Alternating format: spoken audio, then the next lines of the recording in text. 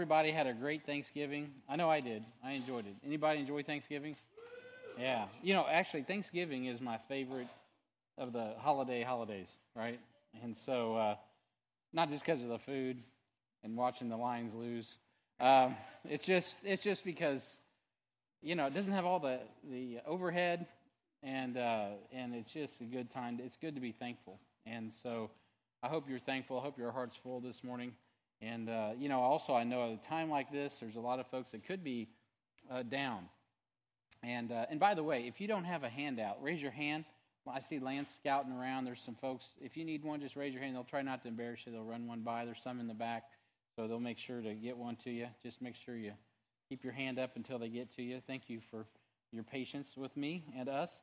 So some folks, are obviously, we know, we're even in our church family, right? There's folks that aren't with us. But isn't it good to know that the folks that, hopefully the folks that that aren't with you, whether it's a relative or what have you, maybe have gone on and you're spending the holidays without them. It's so different when you know that they're saved, isn't it?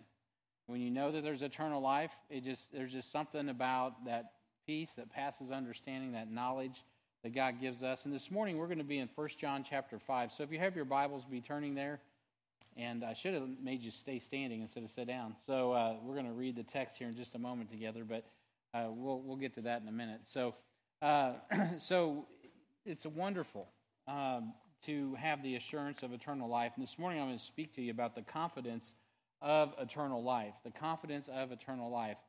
And so if you have your Bibles, be looking in 1 John chapter 5. If you don't have one, and you should be able to find one around you in the seat rack or near you, or ask somebody, hey, give me a Bible. There's one in the seat rack somewhere near you, and you can be turning to page 1634, or start in the back at Revelation if you're not used to the Bible, and you can flip forward. It's the fourth book in. It's really small, and get to the last chapter right before 2 John. So let me ask you a question. If you died today, do you know where you'd spend eternity? Amen. A lot of you are affirmative, amen, yes, I know where I'd spend eternity. Maybe this morning you're like, I'm not sure. Well, hey, then we need to help you with that. You can know and be assured of your salvation. And by all the amens and the yeses and the affirmative yeses, you know that. So let me ask this question a different way. If you died today, you do know where you'd spend eternity. So if you said yes to that question, could you tell me why? Why would you spend eternity with the Lord Jesus Christ? There's a lot of people in our country that if you ask them that question, if you died today, do you know where you spend eternity? They say, oh, yeah. Oh, really? Well, why? How? Right? What do you know that can reinforce that? Is that just how you feel about it? Or is that empirical evidence? Where is the facts on that? And I'm not trying to make anybody, be in jeopardy right now, but that's a good question. Are you trusting what? To be saved. You trusting Jesus Christ, the Son of God? I hope so, because that's the only way to be saved. That's the simple answer. And in this crowd, most of you know that's the right answer, right? Even in church, though, sometimes kids grow up and they know the right answers, right? Every answer is Jesus, Jesus. But have we really put our faith in and on the Lord Jesus Christ? Now, I trust everybody here that said yes has, so I'm not trying to question that, but sometimes people look for an experience. I'm saved because, the sky opened up and a big light shone and I know I'm saved. Joseph Smith had weird experiences and I don't think he was saved, right? So are you trusting an experience, right? Or maybe there's always another popular one. Well, I've always been a Christian, right? I've always been a Christian. But somewhere, maybe in the sense of in your life, you haven't come to what the clarity of what the Bible says about what it is important to be saved, is that you have to be clear that you're lost, right? So technically, you're not always a Christian. Now, you may have been raised in a Christian home. You may have been exposed to Christian language. But just being in the Christian environment, knowing the language, because there's definitely a different culture in the church. When I got saved and showed up, singing Running with the Devil and had my Van Halen greatest hits running through my head, I showed up and we're singing hymns. I'm like, wow, what is this? And what is this language, this amen and this brother, what? I'd never heard that stuff before. And so, now I do all that stuff and I would laugh at myself if I was it just becomes part of your your nature, your culture. It doesn't make me saved, though, because I've learned the language and I understand the terminology. I was saved before I understood the culture, before I understood the language, before I knew how to act properly among the body of Christ, right? I was already saved. Why? How did I know I was saved?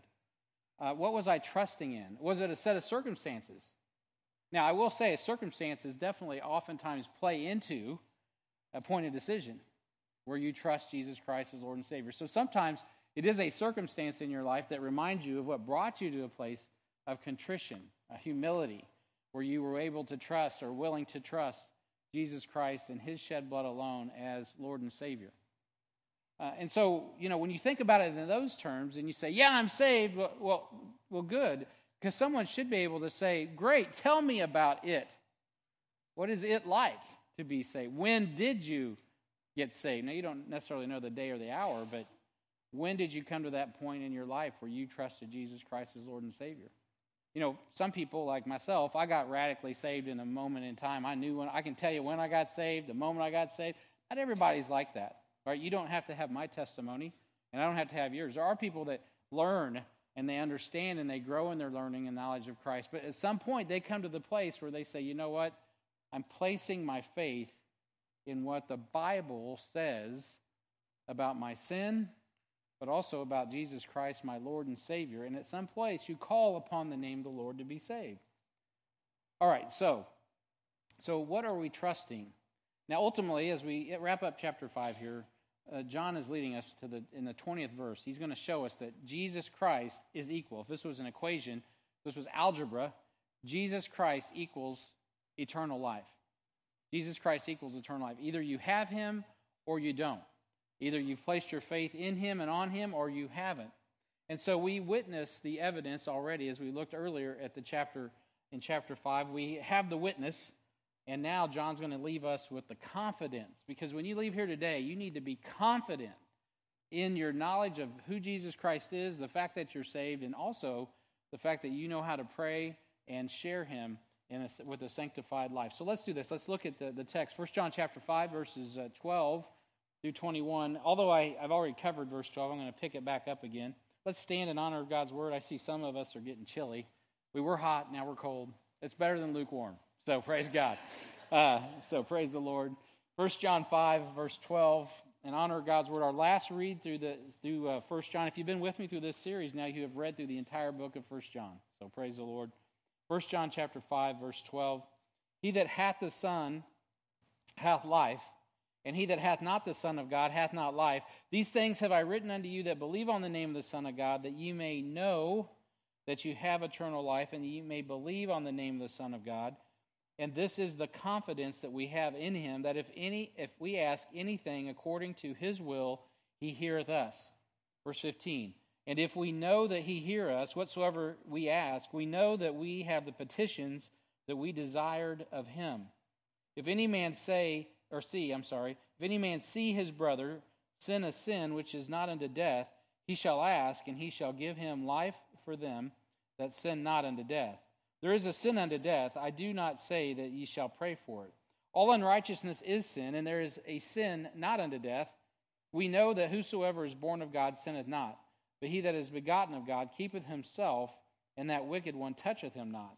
And we know that we are of God, and the whole world lieth in wickedness. Verse 20, and we know, not hope, guess, or might know, we know that the Son of God is come, and hath given us an understanding that we may know Him that is true, and we are in Him that is true, even in His Son, Jesus Christ. This is the true God and eternal life. Little children, keep yourselves from idols. Amen. Heavenly Father, we thank You for these words from the Apostle John, preserved for us these many years to the last days of the church age. We thank You so much for the opportunity to read them, to apply them to our heart, to understand them. Lord, thank You for giving us Your Son, Jesus. Thank You for giving us understanding of who He is. Thank You for giving us the assurance of eternal life, which is through Jesus Christ the Son. We thank You and we praise You, Lord, for Your word this morning. We pray a blessing upon it as we learn about what it is You have us to learn about Your having confidence in salvation, intercession, and sanctification. We ask this in Jesus' name. Amen. You may be seated.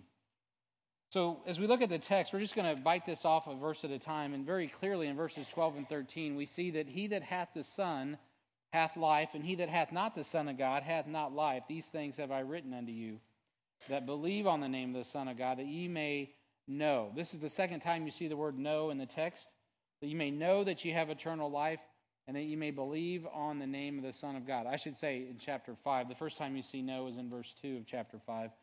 It is in there several times throughout the book. So the word gives us confidence in our salvation. So to answer the previous question of my introduction, how do you really know that you're saved? How do you really have confidence in eternal life? Well, you have the Word of God. You have the Word of God. John has left this record. He says, I've written these things unto you that believe, right? These are the things I have given you. These things have I written unto you that believe. These are for believers, that you might know, because even believers come to places of doubt. If you're born again, like I had a radical experience when I got saved, that does not mean I was always sure of my salvation. Ultimately, it's not your experience. It's not what happens the moment you get saved that is, wow, that was wild. It's actually the Word of God itself. I had a changed life. That does, even though that's important, that is an outward evidence of God saving someone, is a changed life. That's evidence of repentance. So I don't want to minimize that. But at the end of the day, in my own heart, that wasn't enough to give me assurance. It was for a day, it was for a month, it was for several months. All of that stuff really, the Holy Ghost bore witness with my spirit that I was a child of God. I'm just using my testimony. But it was once I got involved in spiritual warfare, and once questions started coming about what I believed about the Bible, when other people who said they believed the Bible brought the Bible and started questioning my belief in this very issue, who God was and how are you saved, man, all of a sudden, all my confidence started getting shaky. And it was actually verses 12 and 13 of this very text that God drew me back to through discipleship, verses I already had memorized, but my heart wasn't resting in them until I came back around and God said, Brian, go back to where you started. Reread what you have been trusting. And then God said, Brian, here's the key. If you want to have confidence in eternal life, you're going to have to trust my word. You're going to have to rest on what I've said. I wrote this to you that believe, that you may know that you have eternal life, because I already knew you were going to question it. I'm like, oh, man, thank you, Lord. I needed that. I could have had a V8, but instead I got something better. And so that's for old people. Remember those commercials? That's like the 70s, when I was a little kid at daycare. So, so the Word of God is all you need. It is not only just all you need, it is more than enough. If you really want to know if you're saved or not, then check your birth certificate. It is the Word of God. So, point A, because the Word is certain, our salvation is certain. Right? The Word gives us confidence in our salvation. Because the Word is certain, our salvation is certain. Very clearly, he that hath the Son hath life. He that hath not the Son of God hath not life. There doesn't need to be a lot of exposition on that. You either have him or you don't. In this church age, you either have salvation or you don't. You cannot earn salvation. Therefore, you cannot lose it. Right? Ephesians 2, 8, and 9. Many of you know this verse, for by grace are you saved through faith, and that not of yourselves. It is the gift of God, not of works, lest any man should boast. So God gives us the grace to understand, believe the gospel, and we get saved by grace through faith. Galatians 2:21 says, I do not frustrate the grace of God, for if righteousness came by the law, then Christ is dead in vain. There's nothing you do to earn it. Not even keeping all the rules is enough, because we all fall short, Romans 3:23. So our righteousness in Christ doesn't come from what we do. It comes from what Christ did on the cross. So salvation is a gift, and it's a gift that you either possess or you reject. You either obtain it or you reject it. Romans 3:23, a very familiar passage, for the wages of sin is death, but the gift of God is eternal life through Jesus Christ our Lord. The reason we get excited about Christmas is that Jesus Christ was incarnated, right? God became man. But it wasn't just that he became man. It was that he came to die on the cross for our sins. And we have that reckoning and understanding that Jesus Christ, the God of this world, came to be a gift, right? He gave his life for us so that we could be saved. So you either have been born again or you have not been born again, right? That's the truth of the matter. You cannot lose your salvation once you've believed upon the name of the Lord Jesus Christ for salvation. That's the other side of this coin. The devil kind of messes with your head sometimes. Well, I know I got saved, but I think I lost it. Why? Well, usually because you don't feel good about it. or some circumstances that have changed since you trusted Christ. Okay, well, how do you deal with that? Well, you deal with that with the Word of God. What does the Bible say about salvation? That's what's important. And so that's what we put our faith in. Faith comes by hearing, and hearing by the Word of God. Now, I know this is elementary for many, but it doesn't matter how elementary it is if it's everything you need to be solid and stand, therefore, in a spiritual battle, right? It's what you got to have, right? It doesn't have to be sexy. It doesn't have to be some new thing. It is what the Bible teaches. So these things are written for our assurance. They're written for our assurance. 1 John 5:13, once again, it says, "These things have I written unto you that believe on the name of the Son of God, that ye may know that ye have eternal life, and that ye may believe on the name of the Son of God." So John has written this epistle to those who have believed, so they may know with assurance they have believed on the name of the Son of God. So the word know, by the way, is found 27 times in the book of 1 John, and as it's mentioned as many times as you have books in the New Testament. So it's easy to remember the number. But the word know is also mentioned 8 times in this chapter. I pointed out the first one in verse 2, the second one in verse 13, and then the third and fourth are found in verse 15, which we'll get to here in just a moment. But the word, point B, contains the things we need to be assured of our salvation. So in 1 John, we learn the following things that give us assurance of salvation. And this is just a review of some of the things that we know from 1 John. Since we spent our time in 1 John, just kind of a recap, we have the knowledge, right? We know of Jesus' deity. I mean, from the opening pages, right? John is talking about how they have walked with Jesus. They have handled Jesus. He is the capital W, personal pronoun, Word of God. We also have the knowledge of Jesus' humanity. Excuse me. From the opening pages, we see that Jesus dwelled with his disciples in the flesh, right? And we also have the knowledge of Jesus' deity. In verse 7 of chapter 5, we saw that last time we were in chapter 5, and we saw that Jesus Christ, the most clear verse in the whole Bible, or one of the clearest verses, is found in verse 7. These three are one, the Word, the Father, the Word, and the Holy Ghost. And so we also have the knowledge of our depravity, right? John 3:14 makes it clear that if we don't love our brother, well, then guess what? Jesus doesn't abide in us. Love is definitely, it's the first thing listed in the fruit of the Spirit, right? Love before joy and peace and long-suffering, all that. Love is an attribute of having the Spirit of God in you. And so we know that if we're void of love for God, it's going to be evidence because we don't love people.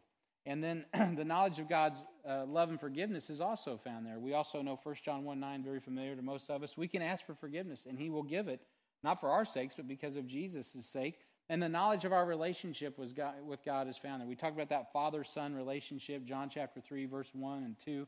And then we've seen the knowledge that we need to prepare for the judgment seat of Christ. We spent a lot of time just rotating around that principle in 1 John 2:28, that we need to be ready to be at the judgment seat of Christ and prepared for that. And lastly, which is the last one I'm going to point out, the 8th one, is the knowledge of our assurance of salvation. And that's what we're talking about this morning in these 2 verses, most particularly in chapter 5, verses 12 and 13. So the word itself contains the things. The reason that John wrote these things was so that we would have the written record. It was God preserving in writing for us, especially in these days, that we have the assurance of what it is to have eternal life, among many other things that we need to know about God. Because if you're going to love God, you've got to know him, right? You're going to know him. As he wraps up this chapter in verse 20, there's an intimacy that's implied there. That is when you know somebody very closely. These things are written not just so you have head knowledge of God, but so you can know him. You can have a relationship. You can have that assurance of salvation. Okay, so God is good for his word. That's another thing, is his character matches his word. God is good for his word. John is writing this to those who believe so that they might know, because he understands the days of doubt will come. The word of God is the place you go to remember the record of your new birth and your DNA as a son of God through the new birth. And I think I've illustrated that sufficiently. But just to kind of remind you of what you and I trust when we get saved, notice that John is writing to those who believe, not just in, but it particularly says on the name of the Son of God. Those that believe on the name of the Son of God. And there's nothing wrong with believing in Jesus, by the way. We believe in a lot of things. It's good to believe in Jesus. A lot of people believe in a lot of different things. We believe not just in Jesus, but we believe on Jesus, on something that we're placing our faith in, right? And so Jesus isn't a thing, he's a person. So notice how both believing in and believing on is used in Romans chapter 10. So if you go back to Romans 10, just real quick, you guys, many of you may know these verses. It's interesting that both believing in and on are used there. In Romans chapter 10 and verse 9 through 11, a very familiar passage when we're leading someone to Christ. This is where we often take them. It says in verse 9, "But if thou shalt confess with thy mouth the Lord Jesus, and shalt believe in thine heart that God hath raised him from the dead, thou shalt be saved." And so having a belief in you is important, right? That you're believing in Jesus Christ in your heart. But he goes on to say, "For with the heart man believeth unto righteousness, and with the mouth confession is made unto salvation." Then he says this in verse 11, "For the scripture saith, whosoever believeth on him shall not be ashamed." And so you can see that both there's a belief in and a belief on. And so if you're drowning, right, it's one thing to know that the lifeguard can save you. It's another thing to call on his name, right? I believe that guy could save me. Guess what? But when you call out, you're trusting that that's the person that's going to save you, that guy or gal. That lifeguard's going to come and get you. He's going to make sure that you do not drown. The one thing to know, that it's one thing to know that Jesus can save you from death and hell. It's another thing to confess with your mouth and believe in your heart that God is raising from the dead and get saved. Right? That's the difference between growing up in a Christian environment and thinking, well, I'm saved just because I know the language, and coming to that point in your life when you're like, you know what, I'm desperate. I'm going to drown in a sea of sin if I don't call upon the name of the Lord to be saved. And so I'm looking for, I don't have it. I forgot my prop this morning, so I'm going to use a 4-legged stool. So I meant to get the 3. I don't know if we have any 3-legged stools, right? But if we do, pretend this has 3 instead of 4 legs, right? And so, right, I can believe that this stool can hold me. But it's not until I believe in it. I mean, it can do it. I have all faith in it. I really do. I don't think it's going to break. Wouldn't it be embarrassing if it did? And then, but when I sit down on it, of course, now I believe on it, right? I'm sitting on it. I have put my faith in it and on it. I am resting on this stool. And so John has done a great job throughout this book of helping us understand that Jesus Christ, God the Father, the Son, the Holy Ghost, these 3 are one. And when you put your faith in Christ, man, you are backed by the Godhead. You don't need the Federal Reserve. You don't need the weight of the government. You've got God. That's all you need. And your salvation is secure. And so there's only one name that can give you that security. There's only one name that can save you and give you assurance of eternal life. And many of you know the passage from Acts 4:12. It says, "Neither is there salvation in any other." Right? It's not Jesus plus. Right? It's not Jesus and, it's Jesus alone. Right? "For there is no other name under heaven given among men whereby we must be saved." It's only Jesus Christ. He is the one who saves us. And so no other name will suffice. Allah isn't Jesus. Therefore, he's not God. You can't be saved in his name. Buddha is dead, and he's never transcended, by the way. That's a lie from the pit of hell. The church can't save you. Oh, wait a minute. You're getting on the... Yeah, the church, even membership in the church can't save you. That doesn't save you. Getting sprinkled, getting baptized, and being a member of a church, whatever theology you have about baptism, the only baptism that has any bearing on your salvation in this dispensation is the baptism of the Holy Ghost, which occurs the moment you get saved. Other than that, if you're trusting water baptism, you're trusting anything for salvation, you're in trouble. You need to back up and go to the start of the message and start understanding how you really get saved. Only Jesus Christ, the Son of God, can save you. It's his name. And when you call upon his name out of faith, it's supernatural. It beats technology. It beats everything in this world.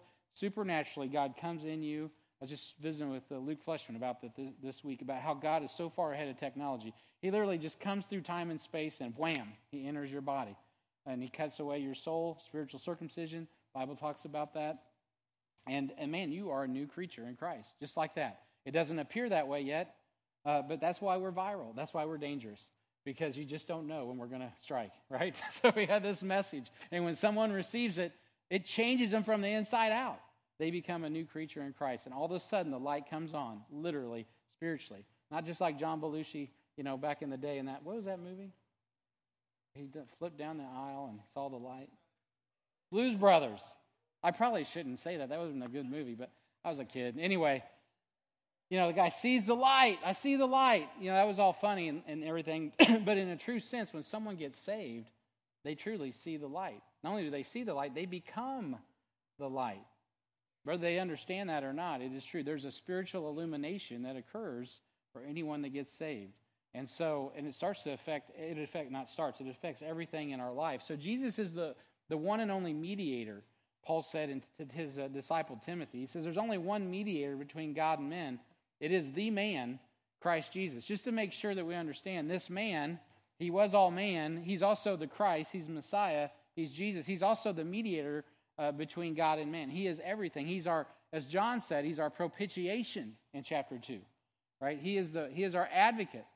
And he is everything that we need to be saved. So today, you either know you are saved or you don't, based on what you believe. And what you believe needs to be based upon what the Bible says. And that's how you can have confidence in eternal life. That's how you can have confidence in salvation. So the Word gives us the confidence in our salvation. Now, for many of you, you're like, okay, Brian, I already knew that before you started. Well, praise God. Then you can say, amen. And you are saved and you are confident in what the Word of God says. But it's not just about that, because not all men are saved.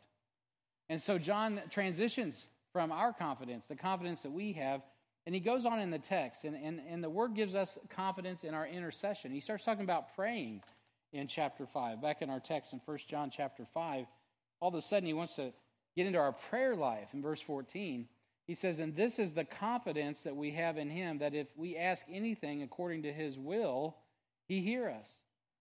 And if we know that he hears us, whatsoever we ask, we know that we have the petitions that we desired of him. So God wants us to have assurance of our salvation, so we have confidence in our intercession. He wants us to have assurance of our salvation, so we have confidence in our intercession. Intercession's a big deal. Now, that's a big word. It's not to be confused with concession. It's intercession, right? So we're not getting anything at the snack bar. But this is the deal. Intercession is what you do when you pray. You intercede, right? And so that's what he's talking about, going to the Lord for petitions. And so it's interesting that it's not about what you want. Now, you could use this and kind of wrest it out of its context and say, oh, name it, claim it. Anything I ask is what I'm going to get. The problem is, he says, but it's according to my will. And this Bible, by the way, is God's will and testament. So you have to frame your intercession based upon the will of God.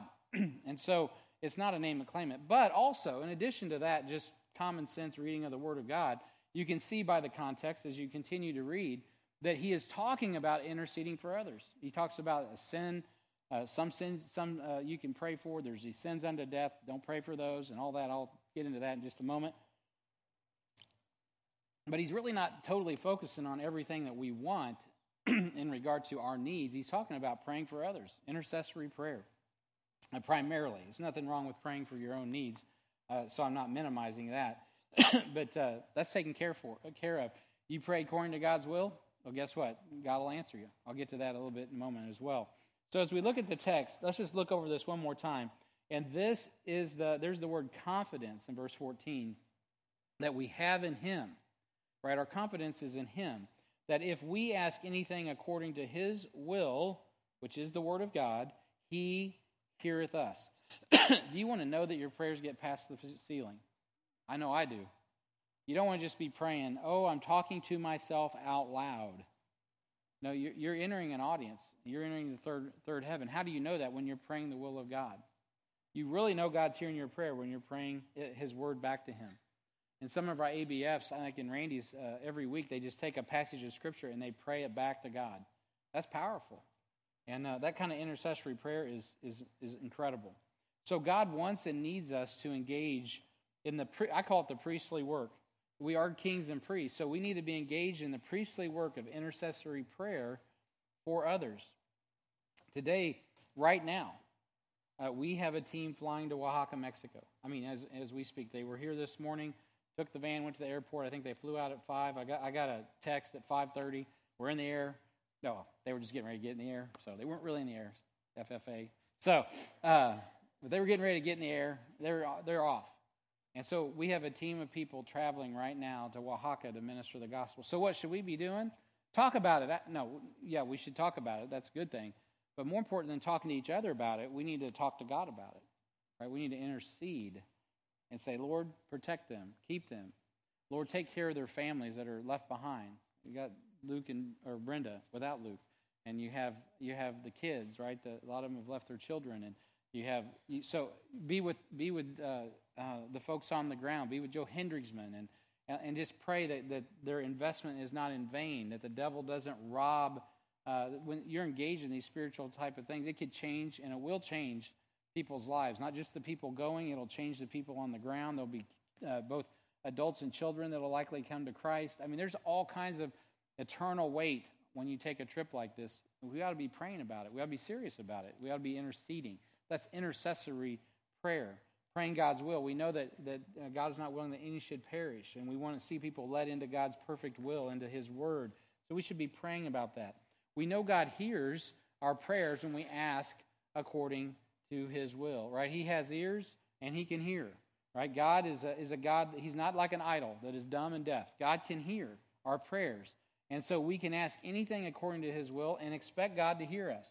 Jesus modeled that for us, right? In Luke 22:42, when He said, Father, if Thou be willing, remove this cup from me. Nevertheless, not my will, but Thine be done. What did Jesus do? He modeled for us yielding His will to the will of the Father.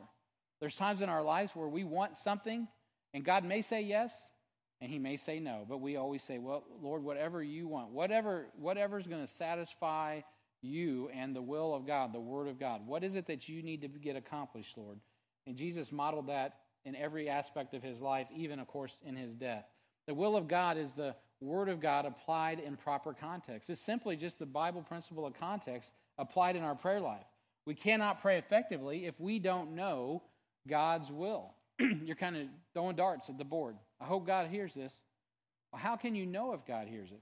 Well, you can pray according to God's will. You need to learn the Word of God. That's one of the reasons that discipleship is so important in our church, because it's all about teaching us the basics of the will of God, giving us a framework for God's will so that we can understand how to pray, right, for salvation, for the will of God in other people's lives, for our own lives. What is it, God, that You want out of my life?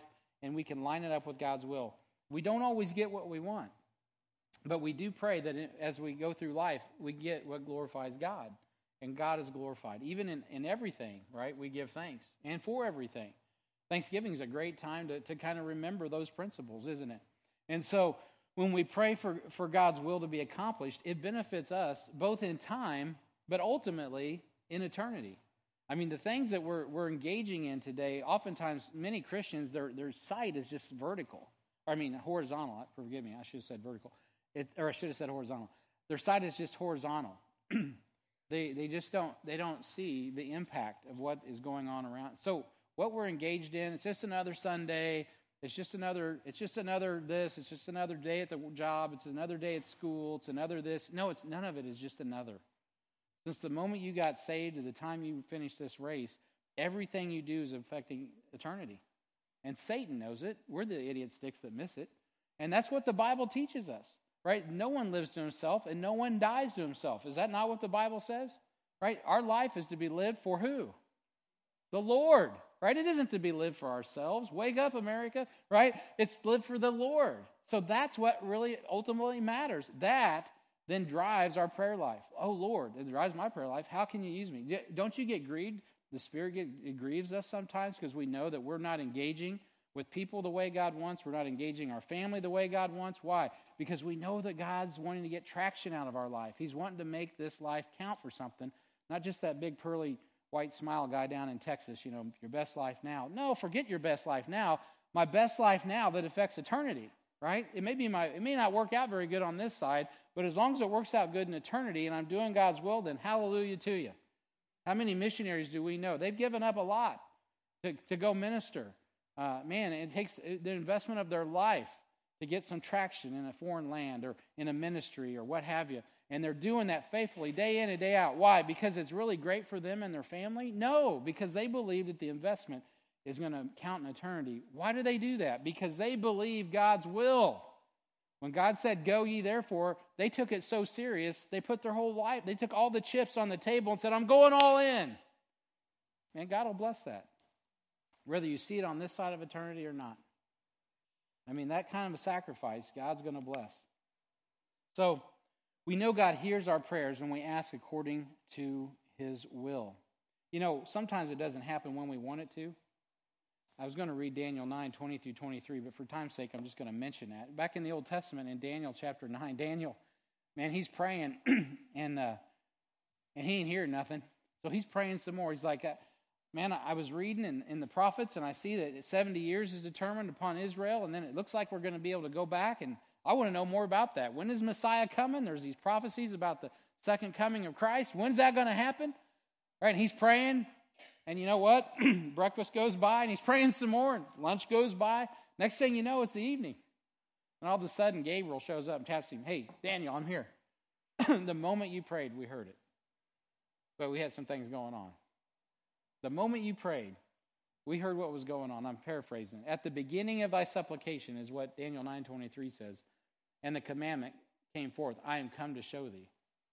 As soon as it was said, as soon as you prayed it, I was dispatched to come and answer.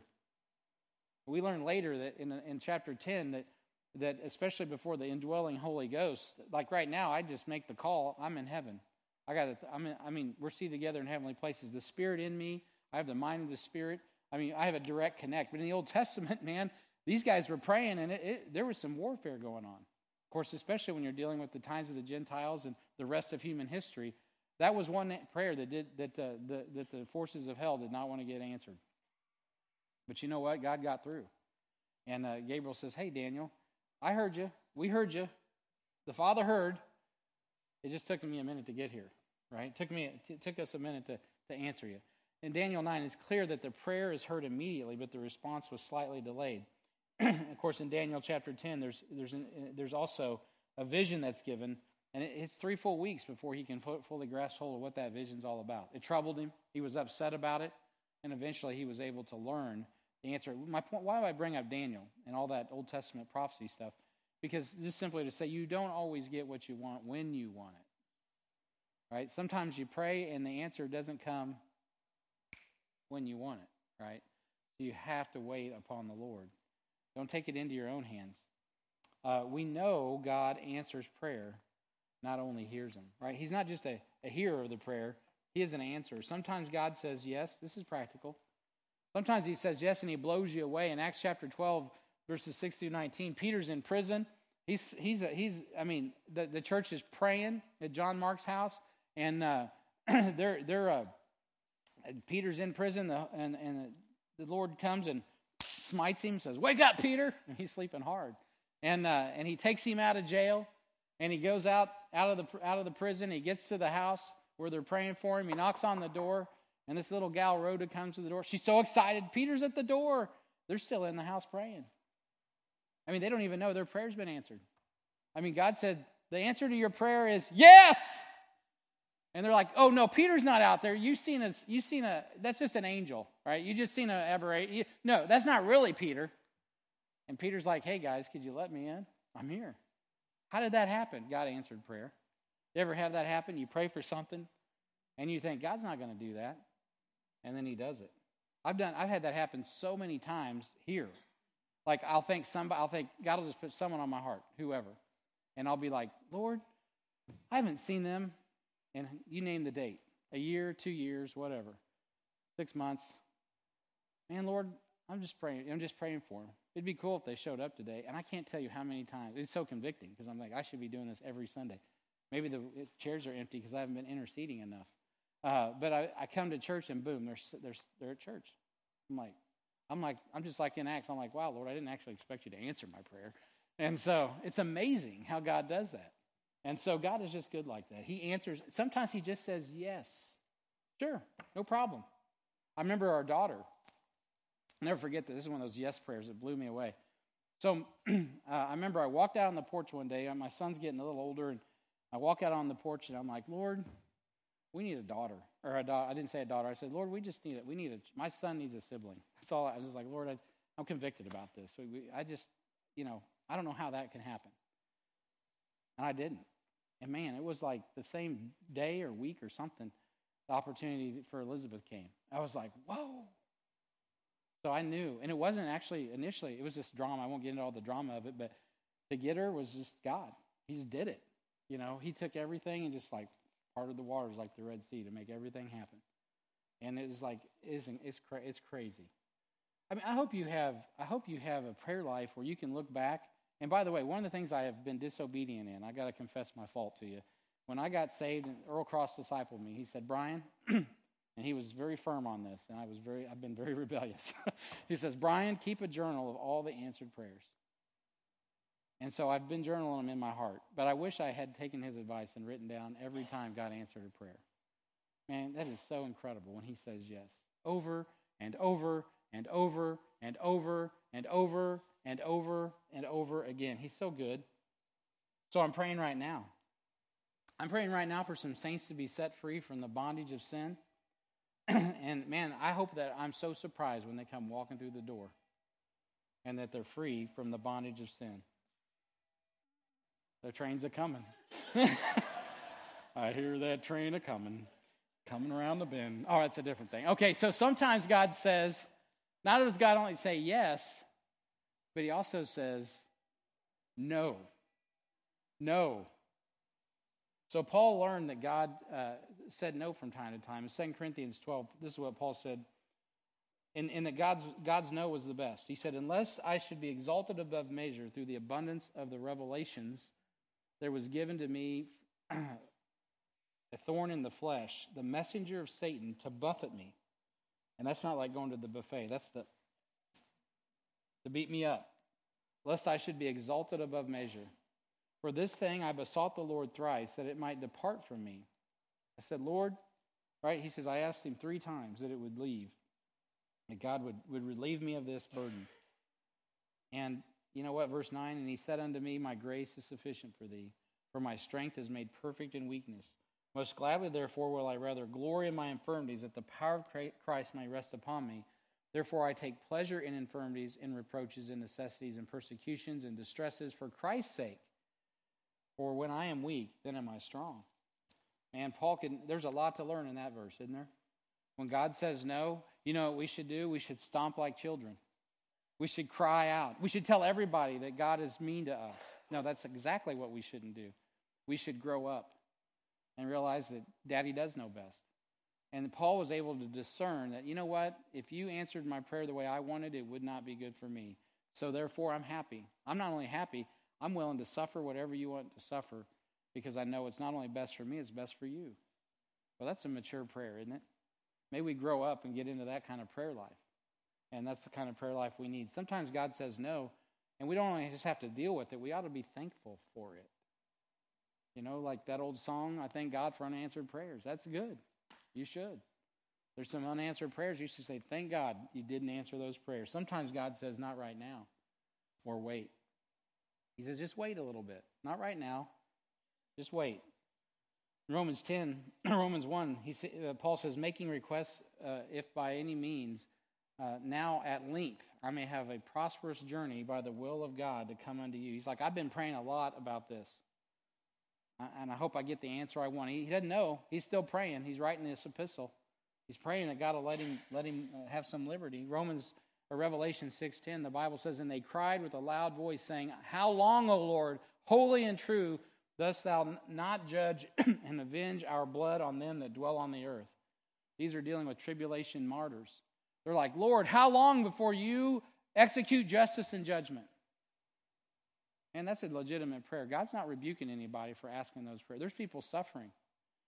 Man, I thought the same thing. I watched some of those martyrs when ISIS was martyring Christians. I'd watch some of those videos, see these daddies that watch their families get killed. They're the last to be killed, and they're crucified.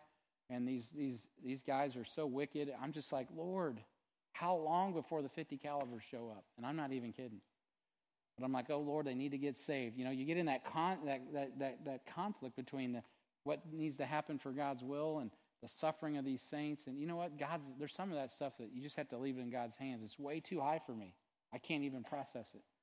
I just have to say, Lord, you do what's best. Oh, God, help your people. Make sure I'm doing my part in praying.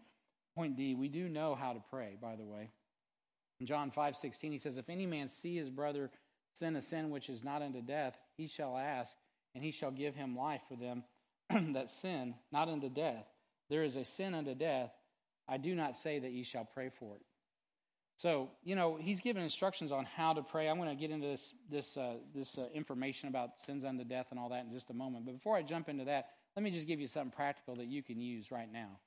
And that's this acronym PUSH. How many of you have heard this before? Pray until something happens?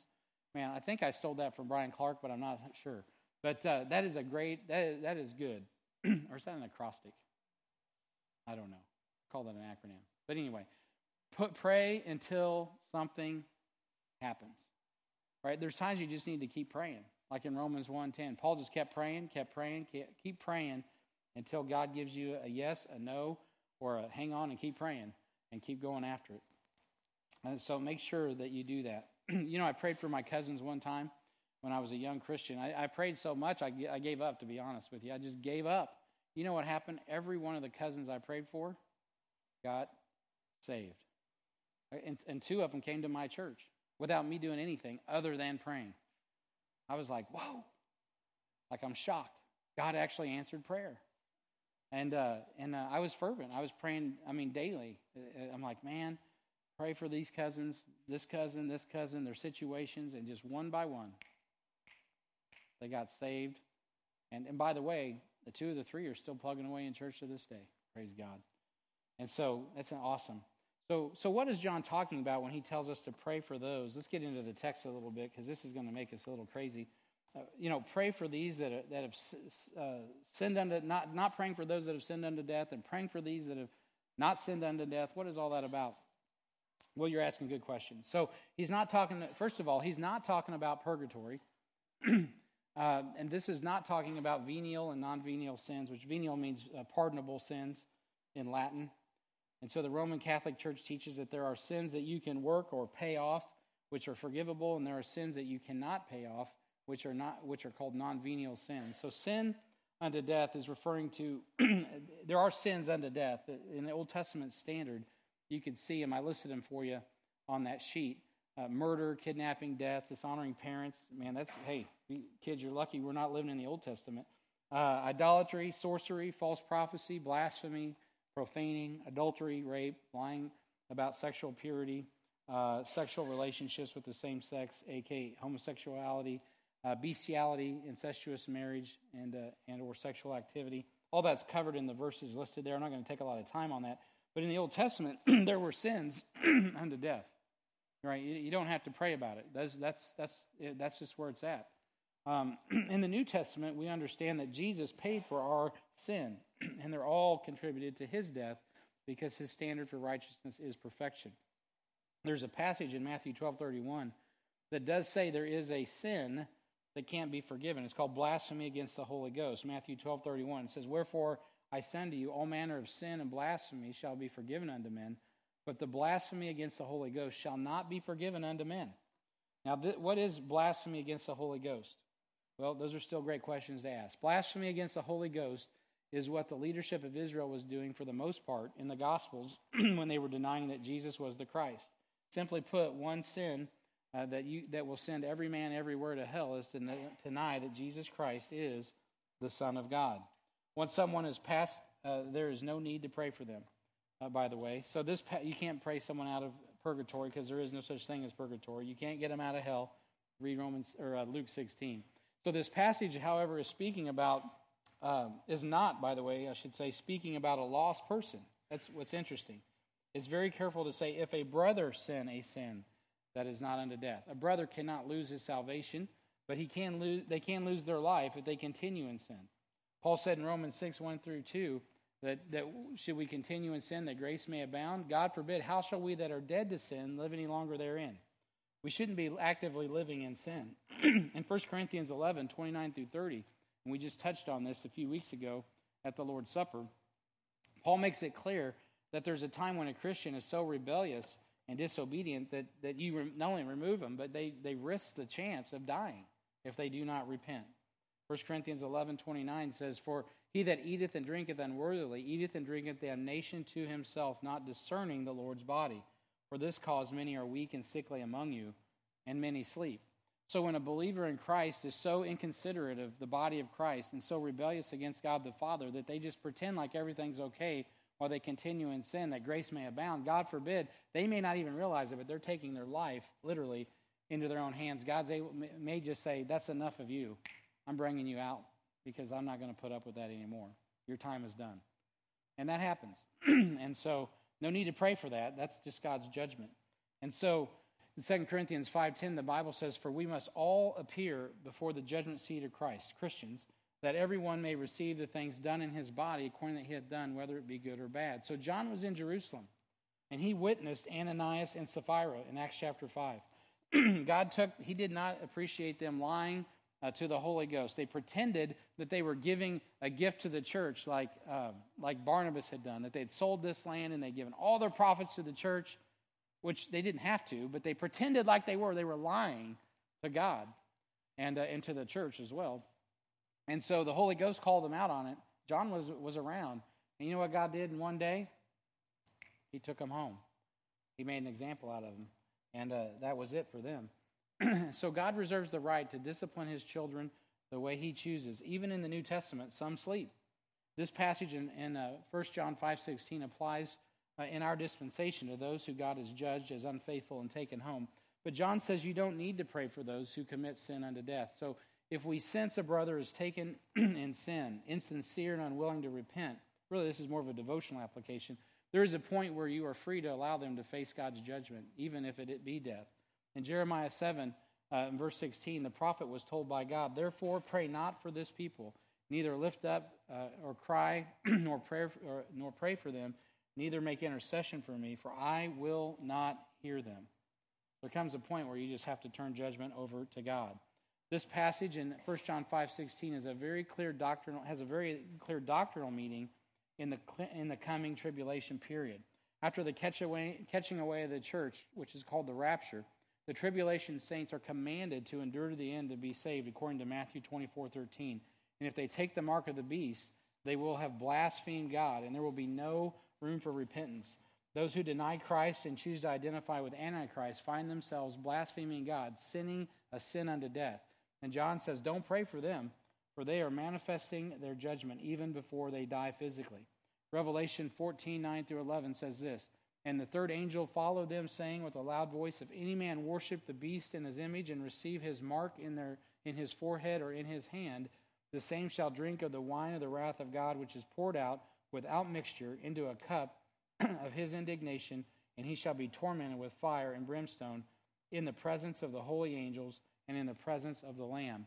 And the smoke of their torment ascendeth up forever and ever, and they have no rest day or night, nor worship who worship the beast and his image, and whosoever receiveth the mark of his name." So in the tribulation period, it will become evident that there will be people that will have made their decision. There is no more need to pray for them because the die has been cast. They have chosen the Antichrist over Christ. Particularly, he's talking, John, now to his brothers, and especially for Jews in the tribulation, they will be condemned if they follow Antichrist. So in the coming tribulation period, all who follow Antichrist will be condemned, as the text says. But in the coming tribulation period, to receive the mark of the beast is to deny Jesus is the Son of God, and it is blasphemy against the Holy Ghost. So taking a mark is a sin. The mark is a sin unto death. All right, so that's a lot right there. I just gave you a lot to think about. But this is about assurance. And so the Word gives us confidence in our salvation. The Word gives us this incredible confidence in our intercession, right? It gives us assurance of our salvation, confidence in our intercession, and then the Word gives us confidence in our sanctification. So as we wrap up the chapter, we see in verse 17, all unrighteousness is sin, and there's a sin not unto death. So the Word gives us confidence in our sanctification. The Word of God defines sin so we can understand sanctification. In 1 John 5:17, the Bible very clearly says all, not some, but all unrighteousness is sin. and there's a sin not unto death. 1 John 3:4 says, whosoever committeth sin transgresseth also the law, for sin is the transgression of the law. And I love the way these are just so succinctly put. These have helped me out in my Christian life from the first time I've memorized them or heard them or remembered them. That if you want to know, what is sin, all unrighteousness is sin. Boom. Right? It's all sin. It lines up with Romans 3:23, right? For all have sinned and fallen short of the glory of God. If you think there's some righteousness in your own that's going to merit salvation, you are just completely deluded. You are completely deluded. There's no way.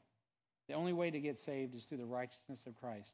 Whosoever committeth sin transgresseth also the law, for sin is the transgression of the law.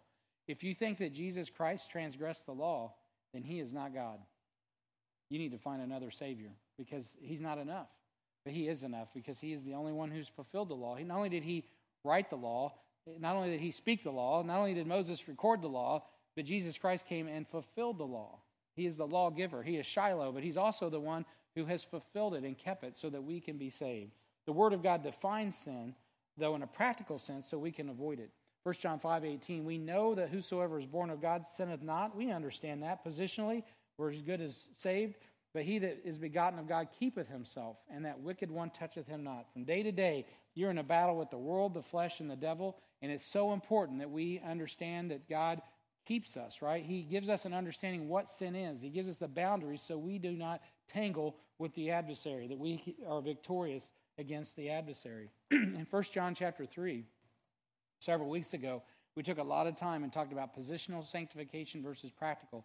If you have any questions, you need to go back and listen to that. But we understand from God's perspective that all our sin is under the blood, and we practically allow sin to reign in our flesh when we give place unto the devil. Paul speaks of that in Ephesians chapter 6.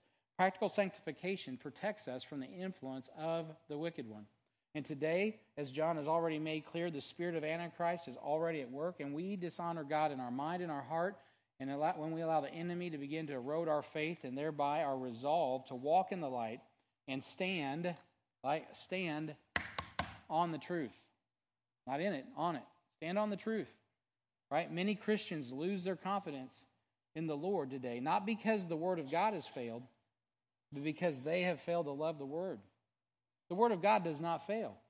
But when we fail to love the Word, when we start to filter all this life through our own intellect, through our own mindset, and we don't run it through the Word of God, you're going to all of a sudden start having a problem with God. And the devil's going to be whispering in your ear, and you're going to be caught in the Garden of Eden, just like Eve and Adam, wondering, yea, hath God said?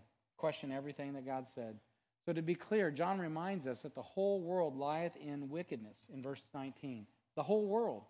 While it is a true statement and will continue to be so until the catching away of the church, John's words will be particularly meaningful in the tribulation as Jews who literally will have to discern the wicked one, who is the Antichrist, from Jesus Christ, the Son of God. And we can remember from Genesis 19 what happened to a region that was wholly given over to wickedness. That region and its inhabitants were destroyed with fire and brimstone. And now there's a Dead Sea sitting at that location. In Genesis 6, Noah and his family kept themselves from wickedness, and the whole entire world around them perished. But yet, they were saved. What did they do? They sanctified themselves. They set themselves apart from the world through the Word of God. They believed God's Word, and it was counted to them for righteousness. That's what we have to do in these last days, especially before the catching away of the church. And we understand that there is judgment to those who don't. Now listen to me carefully. We're talking about the assurance of eternal life, and you can have that fully and freely today. But for those who reject the goodness of God, the truth and the love of God's Word today, they will fall right on into what this is talking about. And that wicked one, the Antichrist system, not only the system, but the wicked one himself will demand worship in the coming tribulation, and he will get it from those who reject the gospel today. You say, Brian, how do you know that? Because the Word of God tells me that. 2 Thessalonians 2 and verse 7, for the mystery of iniquity doth already work. Only he who now letteth will let until he be taken out of the way, and then shall that, capital W, wicked, be revealed. Who is that wicked? That's the Antichrist, whom the Lord shall consume with the spirit of his mouth and shall destroy with the brightness of his coming. Even him in whose coming is after the working of Satan. Mid-trib, the beast comes in with all power and signs and lying wonders, and with all deceivableness of unrighteousness in them that perish. Here it is. Because they received not the love of the truth, that they might be saved. Beloved, the gospel we preach, the prayers we offer, the love that we say we have for God has to be displayed to people, because we are on the clock right now. If the Lord comes back today, if the Lord comes back 10 days from now, 10 years from now, 100 years from now, it doesn't really matter. The bottom line is our job is to be about the business of making sure people know that God loves them. And you can't do that apart from loving God's word and believing God's word and understanding what time it is. Wake up, right? Church, I know you're awake. But man, we got to wake up. This coming week, Pat's going to start a practical evangelism class on Wednesday night. Why do we need to have a practical evangelism class? Because we're not being evangelists like we need to be. We shouldn't need a class. We should be doing it, because that's what saved people do, is tell other people about Jesus. And I'm as guilty as you guys. So I'm just saying, we're on the clock. Time is short. Oh, I got all the confidence in the world that I'm going to heaven. Great. I do. But what about everyone else? Well, I might get rejected. Who cares? When we get to heaven, it's going to, at least you tried. You know, you are going to watch people get cast into the lake of fire. People you know today will be cast into the lake of fire. The only question I got to ask myself is, that I give them every opportunity to know the love of God. If they reject it, it's on them. There's a point where we'll just let God do what God does, and they'll deal with God. But in the meantime, let's be an advocate. Let's be people that get in the way of God's wrath and help people by sharing the love of God. Let's say, excuse me, before you get torched, let me get in the way and share with you how much God loves you. He doesn't really want that to happen. He's not willing that, it's not his will. He is not willing that any should perish, but that all should come to repentance. He demonstrated on the cross. I know the children in Africa are starving. I know that there's things wrong in the world.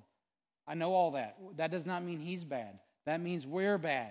There is a sin problem on the planet. Let's study the Bible together. Let's look at what God says. Let's not blame God. He's the only one that wants to save us. We can't save ourselves. We need a Savior, and his name is Jesus. Let's let's not just believe in him. Let's believe on him. Right? Let's rest on him. Okay, I'm getting out of line. I'm over time. So we should know the word like John knew the word. Let's wrap this up. The last two verses. And we know that the Son of God has come and hath given us an understanding that we may know him that is true. It's so beautiful. John knows him really well, but he wants us to know him really well. And we are in him that is true, even his Son, Jesus Christ. This is the true God and eternal life. It's true, true, true, true. And then the last thing he says, little children, keep yourselves from idols. Amen, so be it. So we should know the love of God as intimately as John, because we handle the word of God. We know it is true. We have the sanctifying power of the Holy Ghost living in us. We should be true because he is true, and we should be sharing the truth with every person we can. And lastly, he reminds us not to make the same mistakes as Israel. Oh boy, how we're prone to wonder. Lord, I feel it. John says, little children, hearkening back to what he said in 1 John chapter 2 and verse 1, he said, my little children, I write unto you that ye sin not. Man, it's not enough to know God. We got to love God. Enough to set our lives apart for his use. He says, little children, keep yourselves from idols. And we all know what tripped up Israel was idols. The idols that we have today are a little different. Their status, their education, their employment, their money, their possessions, their smartphones, which are really dumb, and a lot of other things. But remember, the mistakes of the children of Israel don't have to be repeated in our lives. Because we don't want to get to the judgment seat of Christ and find out that we were thinking that we were rich and increased with goods, and only to find out that we were wretched, miserable, poor, blind, naked. So what do we need to do? We need to keep ourselves pure. We need to sanctify ourselves. We need to understand what sin is, and we need to ask God for the grace to avoid it, because that is his will. We need to make sure we're interceding like God wants us to. We need to be serious about prayer. And you know what? If you need encouragement, get a hold of Bobby. She's got her prayer wall back up. She's going. Come on Sunday night. We pray. I mean, we literally pray. We don't just say, here's the list, let's pray. I mean, we literally get together and pray together on Sunday night. If you need help on how to pray, come and just join us. We'll push together. But most importantly, you better know that you're saved. You better know, and you better know how you know.